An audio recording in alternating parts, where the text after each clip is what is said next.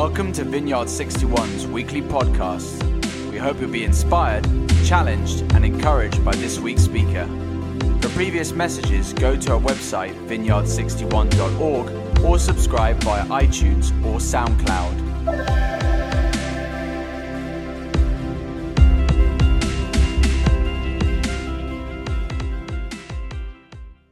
Morning at Westside. Hi, Battersea as well. A huge welcome. And those of you online, I'm Steve, and together with Viv, we get to lead this church. We believe that this is a place of God's presence, where Christ is here centrally, and we gather together, surrounded by one another, but we gathered around the presence of God. And so we come here. It's been a bit cold. Anyone cold? Dust off your jackets. But we're gathered here around Jesus' presence, and this is our delight. We've loved, as Viv and I and others travel around the sites, just seeing some of the values represented across the sites. Westside, I love the passion you have for the community, the values that you have to express God's love to the community around you. And at Battersea, we just love the atmosphere of worship, of presence, of prayer. And here at Bateman, where we gather together to celebrate Jesus, but also in small groups. And we love seeing those values of the community gathered in our midst here. So what we're going to be doing today, we're taking a mini break between our Christmas services, and we've just finished a series on John and the seven signs of John, 7 signs of Jesus in the book of John. I'm going to be looking again at the book of John again and discovering this beautiful passage where Jesus made breakfast for his disciples. What did you have for breakfast? Just tell your neighbor. Just what did you have for breakfast where you are? What did you have for breakfast? Did you have breakfast?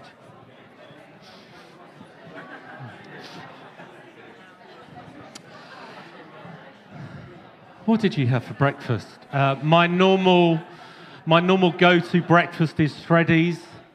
I always have Shreddies in the morning. But let's read the passage. And you know, we've got Bibles at the back of the church, at the back of all of our sites. If you don't have a Bible, please take one with our compliments. But I'm going to ask Akshay, he's one of our trustees here, he's going to read from John 21 to us.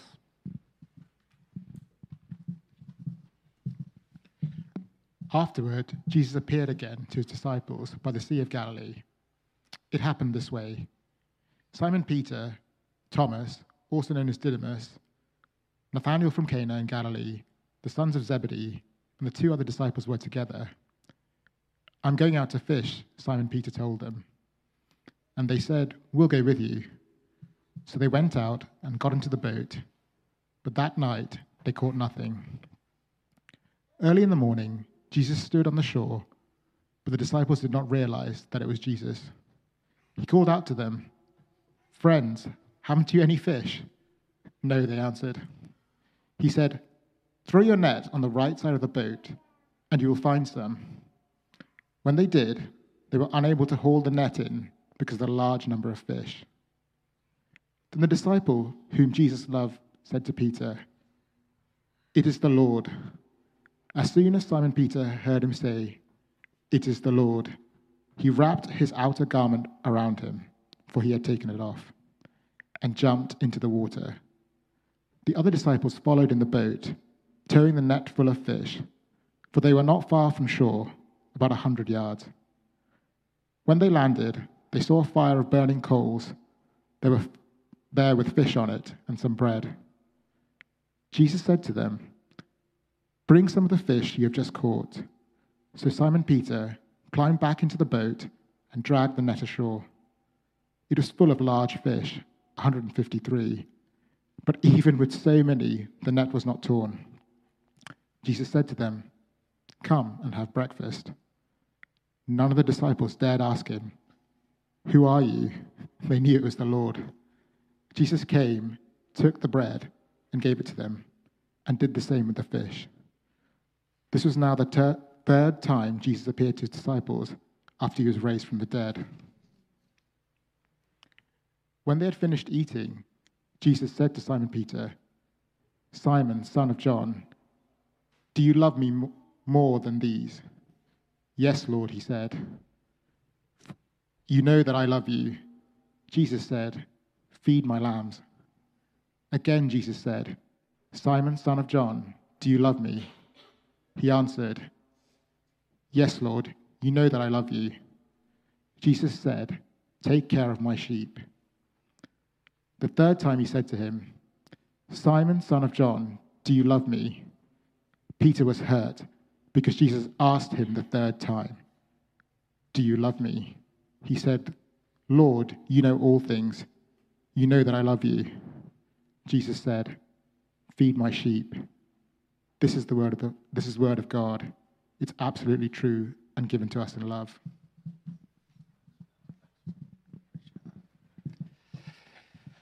I have two Bible characters that really relate to, Elijah and Peter. Elijah from the Old Testament, ever since I was a new follower of Christ, I would see their extraordinary faith and their humanity. I love the miracles and the boldness of the prophet Elijah, but I can also relate to his crippling depression and pity parties that he often finds himself in. Peter here is another character that I really, really love. He shows extraordinary faith, doesn't he? Walking on water. But he also has quite a big mouth that often gets him into trouble. Hence why I have to write out my script, word for word. It's very, very true. There's a danger of me going off-piste, and so every word that I say is scripted. What I'm going to do is I'm going to make no apologies for dotting around the Gospels in the New Testament, the stories of Jesus, to give you the story of Peter, to give you the context of where we've landed here at the breakfast at the beach. I won't be making many scripture references, but making some assumptions that you'll track with me through Peter's story before this breakfast and then after the breakfast. You see, Peter's story is real. Peter's story, it's personal. It's personal for me. Peter is you. Peter is me. And that's what I think makes this story so compelling for us to listen to. Just read through the Gospels and look at Peter's story. It involves a story that, his story involves calling. It's a story that involves risk. It's a story that involves his mouth, his faith, his fumbles, his denials, and the rich privilege that he had. It's also the story of grace. It's a story of love. It's the story of redemption, renewal. Having said all this, first and foremost, it's a story pointing us to Jesus and a reflection of how Jesus was with Peter is a reflection of how Jesus is with us as well. So when Jesus first called Peter in John 1, Andrew tells Simon, his original name, that they have found the Messiah. And when Jesus tracked Simon down, he renames him Peter, which means the rock. We get another story in Luke 2 where Jesus calls Simon again. There Jesus tells him to become a fisher of men. We also read the story where Peter took a risk. He stepped out of the boat and walked on water. And that old phrase every preacher says, in order to walk on water, you have to get out of the boat. Peter also went up the mountain of transfiguration. He experienced this incredible event of Jesus showing his full glory to him. Just this rich and privileged moment that Peter had experienced. As I said, Peter had a mouth, didn't he? A big mouth. Oh yes, he had a big mouth. That also worked for Jesus, but also worked against Jesus. We have the story where Peter says to Jesus, "Where else would we go? You have words of eternal life." Peter said that Jesus was the Christ, the Messiah. He made this declaration about who Jesus was. that Jesus was the one that they'd been waiting for. Then almost in the same breath, Peter steps in front of Jesus and tells him, you can't die, you mustn't die. And then we get that story of the night of his betrayal where Peter denied Jesus. He opened his big mouth again. In Luke 12, we read that Peter denied knowing Jesus. Not once, not twice, not 3 times. And if you know the story in Luke 22, after denying Jesus 3 times, the rooster crows. And then straight after that, Peter just wept. He went away and he wept. He wept bitterly. And so this is some of the context of breakfast with Jesus. You see, I want to propose that something changed that time, that night that Peter denied Jesus. It was like a reverse conversion moment for Peter, a turning point in his faith. Peter's own bold faith and his own bold confidence and strength were killed in that moment. He knew he was sand. He knew at that moment he was the unmovable. He wasn't the unmovable rock that Jesus once declared over him. That's why he went outside to weep after his denial. He ran away because he knew who he was and what he had become. I want to propose he knew that he was a sinner in need of repentance and need of forgiveness. In your life groups this week, I would love you to talk further about how Peter must have felt after denying Jesus that time. In your groups, just talk about how do you think Peter must have felt. Then also, if you're brave in your life group, have you ever experienced that moment? Have you ever experienced that feeling of shame, that guilt, that regret of things that you've done? See, in that moment of denial, everything about Peter, his entire being depended on Jesus up until that point. Jesus was his Lord, his Savior, but in that moment, his self-reliance had left him. And all of us, we can probably agree, all of us have moments of regret, don't we? And in that moment, we either want to reverse time or we want to repair what's happened. We need something or someone else to come and step in outside of us to repair us, to reset us, to change us, to release freedom over us again. And so before breakfast, we get this story.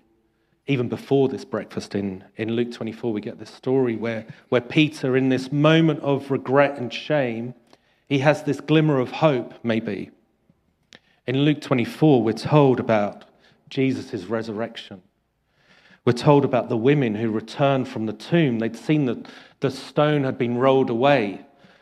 Their Savior wasn't there. And we had this story of these women going to the disciples and telling them about the empty tomb. This was Peter's chance. He jumps up, doesn't he?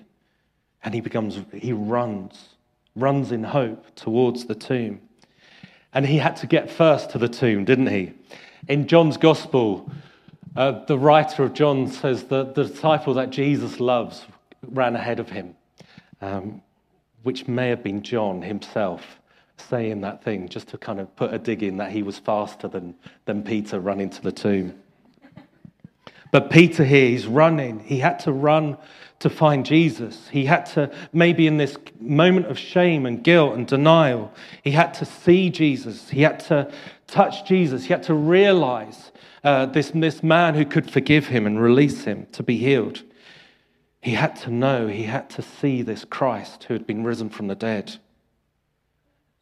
If he was there, if he was really risen, maybe Peter himself could be renewed. Maybe Jesus would forgive him. And in this story in Luke 24, do you remember, some of you might know this, Jesus wasn't there. So Peter's left. I imagine, I'm making some assumptions, I imagine that moment of hope was dashed. And maybe Peter failed again. Maybe he went back to that feeling where he wept after denial. Maybe he went back to that place where he ran away from the crowd that arrested Jesus. Maybe he went back to that place where he didn't stand up and acknowledge Jesus as his friend or master. Maybe he went back to that place where Peter denied even knowing him. Those women who went to the tomb delivered Jesus' message to the disciples. The women who saw the tomb said they were to go to Galilee and wait for Jesus there. And so we read these stories. So Peter and the other disciples went to Galilee. Peter again, hoping, maybe I'll see Jesus there. Reading between the lines, it seems that Jesus wasn't there either. That moment for Peter hadn't arrived. They had to wait, and they had to wait. Does that sound familiar to you and I? Where sometimes we feel like we have to wait and wait and wait for Jesus' answer. Some of the reasons why I relate to Peter is that in this moment, I wonder whether Peter just got tired of waiting. Maybe he just got a bit bored of waiting in Galilee. Maybe he just wonders, is Jesus ever going to come find him? Has he missed the moment of forgiveness that he desperately needs? Do you ever feel like that? Do you ever feel like that? You've missed that moment? You've missed that moment with Jesus? And so in that moment, it seems like he's missed it. And so Peter says in verse 3 in John 21, he says, do you know what, guys? Verse 3, I'm going to go and fish. I'm tired of waiting. I'm going to go and fish. I imagine the denial of Jesus is still plaguing him. He can't shake that thought of what he did. I can't blame him. If Peter's like me, he will nurse this terrible shame about what he's done in the past. And so he returns to something familiar. I'm going to go and fish. I want to go and forget the past, maybe. I want to seek out my living, maybe. I did this 3 years ago before Jesus called me. Maybe I'm going to do something that I'm comfortable with. What do you do with your shame?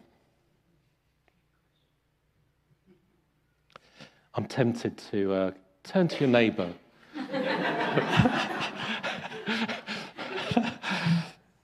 What do you do with your shame? Do you escape? Do you shove it down like an overfilled suitcase, trying to close it, but it keeps spilling out? What do you do with your shame? Do you drink? Do you work too much? Do you disconnect from people?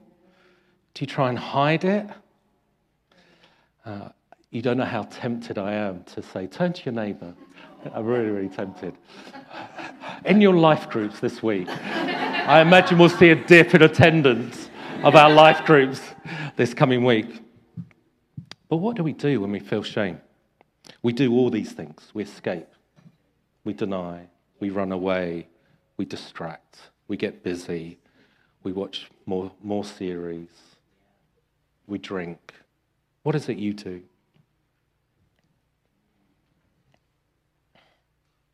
Has everyone got something?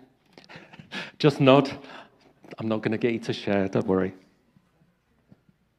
But what Peter does is he goes back to what he's comfortable with. And what happens that first night, he's back on the water. And this is a familiar story for Peter. Overnight, they catch nothing. I wonder if Peter felt there's something familiar going on. There's something familiar happening. It's almost too familiar.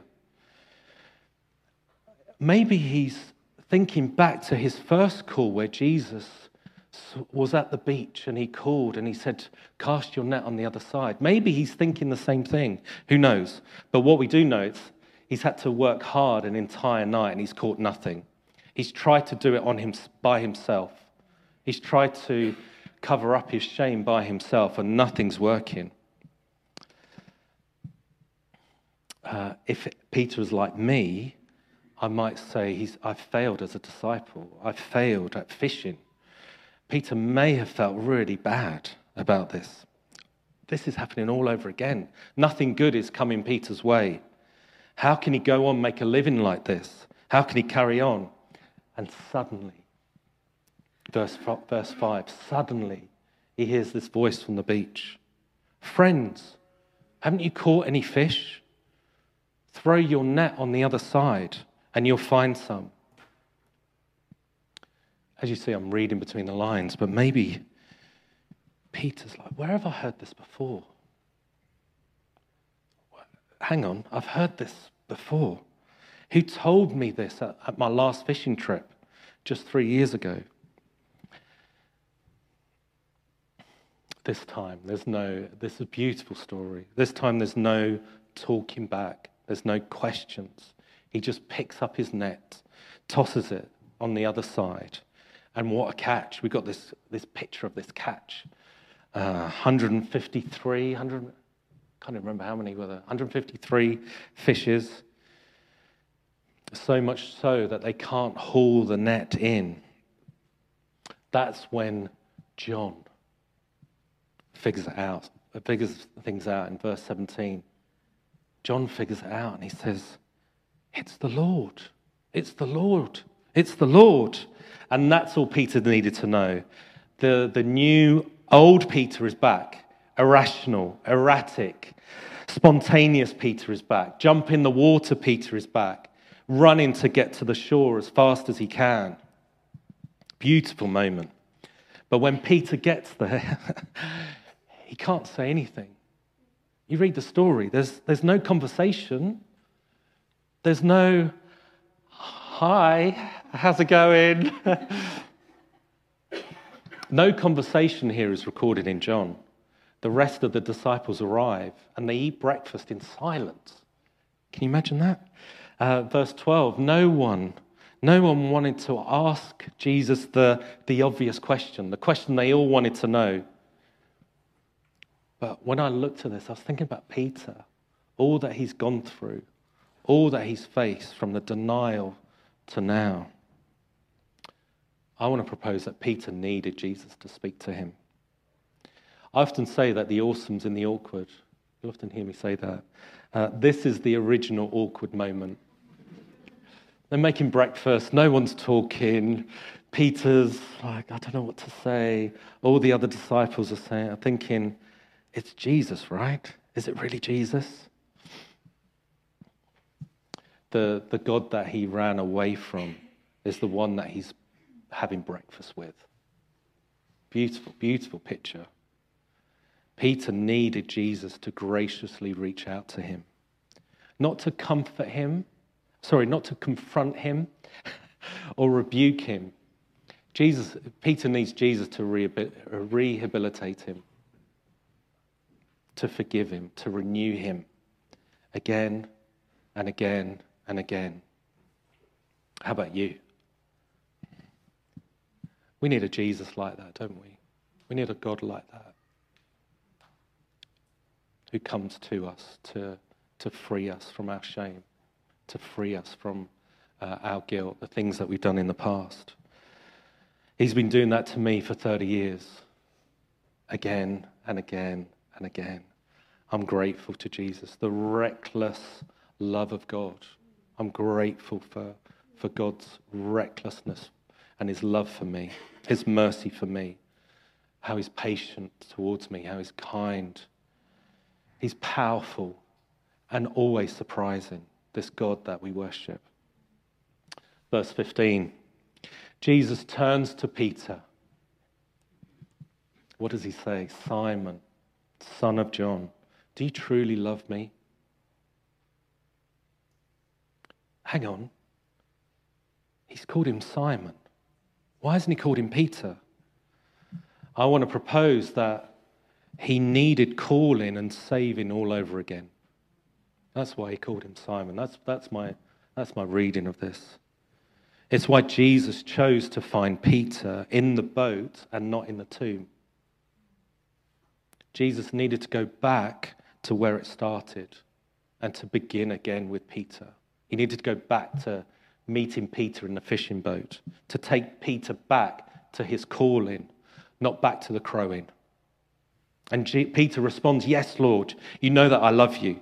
A second time, Jesus says, Simon, son of John, do you truly love me? And each answer is the same. Yes, Lord. You know it, Lord. You know it.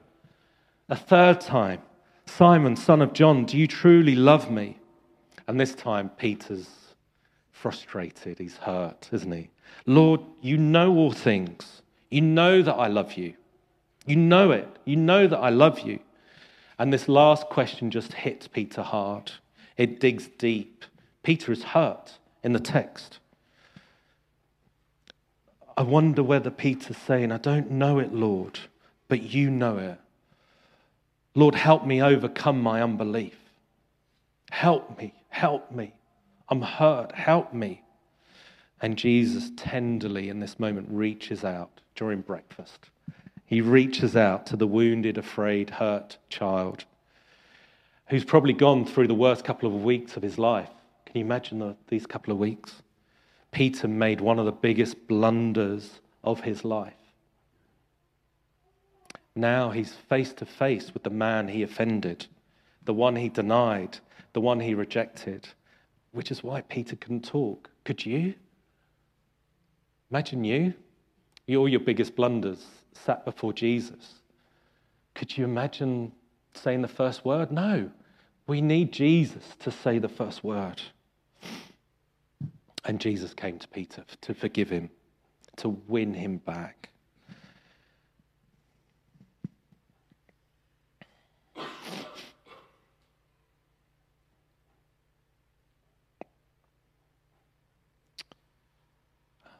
When all of our life's biggest blunders occur, Jesus taught his disciples in Matthew 18 that the hurt party is to go to those that have hurt them, to speak to them, to forgive them, thus win them back to the Lord, win them back into relationships. Now, this is flipping hard to do. It takes a great deal of humility and courage to go to that person, to forgive them, maybe to confront them, but to forgive them ultimately. Is there someone here in this room, maybe at Westside, maybe at Battersea, maybe online, that you need to forgive someone? Has someone shocked you recently and you need to forgive them? I imagine there are dozens of people in a room here, and those in our sites and online. Maybe those that are listening to this in 2032. You never know. Who do you need to forgive? Who's hurt you that you need to forgive? See, it's Christ-like to go to the person who has done the imaginable and maybe to confront them, or maybe to restore the relationship, or maybe even just to forgive them for what they've done. To go in love and offer a way out for you in forgiveness. It's the way back to Christ. It's the way to renewal. It's the way to restoration. It's the start of healing for you to forgive someone. But it's difficult. But when it's done, I know it. Many of us know it, the power in forgiveness, the power in restoration. It's not easy. So do talk to your life group leader. Do talk to your site pastors. Do talk to a trusted friend if you're just stuck in this moment where you need prayer or you need some listening, you need some help in what do I do? But back to the text. Jesus went to Peter to heal him, to restore him, to renew him, to forgive him. And so if Peter was to grow and become the rock that Jesus said he was, Jesus had to recommission him, to call him again. And his responses revoke his original denials and empower Peter to return back to ministry. Verse 17, feed my lambs, take care of my sheep, feed my sheep. This is good news for us. You see, restoration is necessary. Peter's sin needed to be blotted out. If it wasn't, then his past and other future sins would have cancelled this message of Jesus' grace. We need to hear this story of grace in Peter, to watch him coming forth as a new man, to match it, to pattern match it to our own story. all of our past, all of our present, all of our future sins are blotted out by Christ and what he's done. We need to know that same story and to make us new. And that grace is available breakfast, lunch, and dinner. Jesus' call to Peter was feed my lamb, care for my sheep, be a pastor, be a shepherd, faithfully serve Christ through the church. And here we have Peter continually grow in his faith and commitment. Excuse me.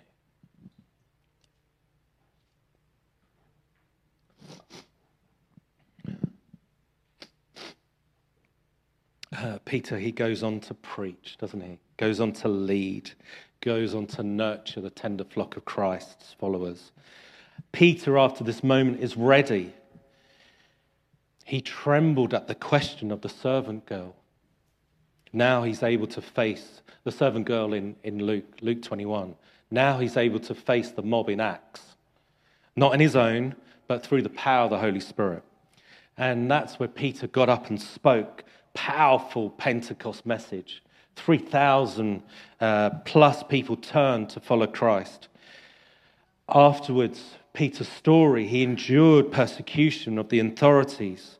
He was the strength of the early Jewish Christian community and then led by God's Spirit to reach the Gentiles. He writes letters, these beautiful letters in the New Testament, from which we gain insight into his development and understanding of the Christian faith. Peter's letters revealed his warmth, his sincerity, his faith still in times of testing, his reliance on Christ in suffering, particularly, and Peter's unfading hope of glory. And so that's why I love Peter. Amid all the stumbles and falls which continued through his life, before this moment at breakfast, after this moment of breakfast, the name Rock came into reality for Peter. Peter is you. Did you know that? Peter is me. Even though the actual denial of Peter can never be repeated by us, I want to propose we all deny Christ in some way, don't we? Come on, let's be real.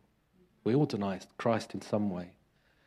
But the beauty of breakfast with Jesus is that grace, God's grace flows abundantly to me, to you, to each of us, to all who believe in Jesus Christ. You see, God, man, Christ came into the world. Over these next few weeks, we're going to hear about Emmanuel, God with us, how God came as a baby, emptied himself of his glory and became human being. And we're going to hear about the birth and the miracle of Christmas. But Christ came into the world. He emptied himself and became nothing, taking the very nature of a servant. He humbled himself and became obedient to death, even death on the cross. Each of us have stumbled and fallen. Each of us have got stuck in a hole we can't get out of at times. Some of us, maybe we don't even want to get out of the hole. But I know my God is reaching out. He's done it for me again and again and again, and he's done it for many of you again and again and again. It's always Christ that comes and reaches into the pit of our lives to pick us up, to clean us up, to empower us again. And you know what he says? Follow me. Follow me. Follow me. Follow me. His grace flows into us as we've been forgiven, as we've been healed, and then it flows through us, ready to bring God his glory that he deserves. We mentioned about this is the third time that Jesus appeared to his disciples. The third time is when he was in the upper room, and the upper room with the disciples, these nervous disciples. And Jesus said to them, receive the Holy Spirit. If you forgive anyone his sins or her sins, they are forgiven. If you withhold forgiveness from anyone, it is withheld. So there's this duality of what Christ did in the upper room, and he does it for us. Receive the Holy Spirit, but in doing so, the best way to bring peace and reconciliation is through forgiveness. And so why don't we stand? We're going to pray. I'm going to pray for you. I'm going to invite the bands to come up across our sites. And I want to pray two things. Just like the upper room, do you need to receive the Holy Spirit? God breathes on his disciples like he's breathing on many of you right now. Receive the Holy Spirit. But also, is there anyone you need to forgive? So, Holy Spirit, come. Thank you for this beautiful story of breakfast with you. Thank you how you restored Peter. You gave him hope. You gave him life. You reset his calling. And so now across the room, across Westside, Battersea, online, across this room, would you breathe your Spirit on people? Why don't you just hold out your hands as a sign of openness?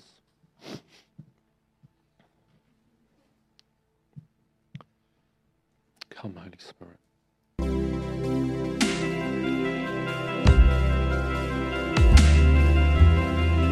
Thank you for listening to this week's podcast. Tune in next week for another life-giving message from one of our Vineyard 61 speakers.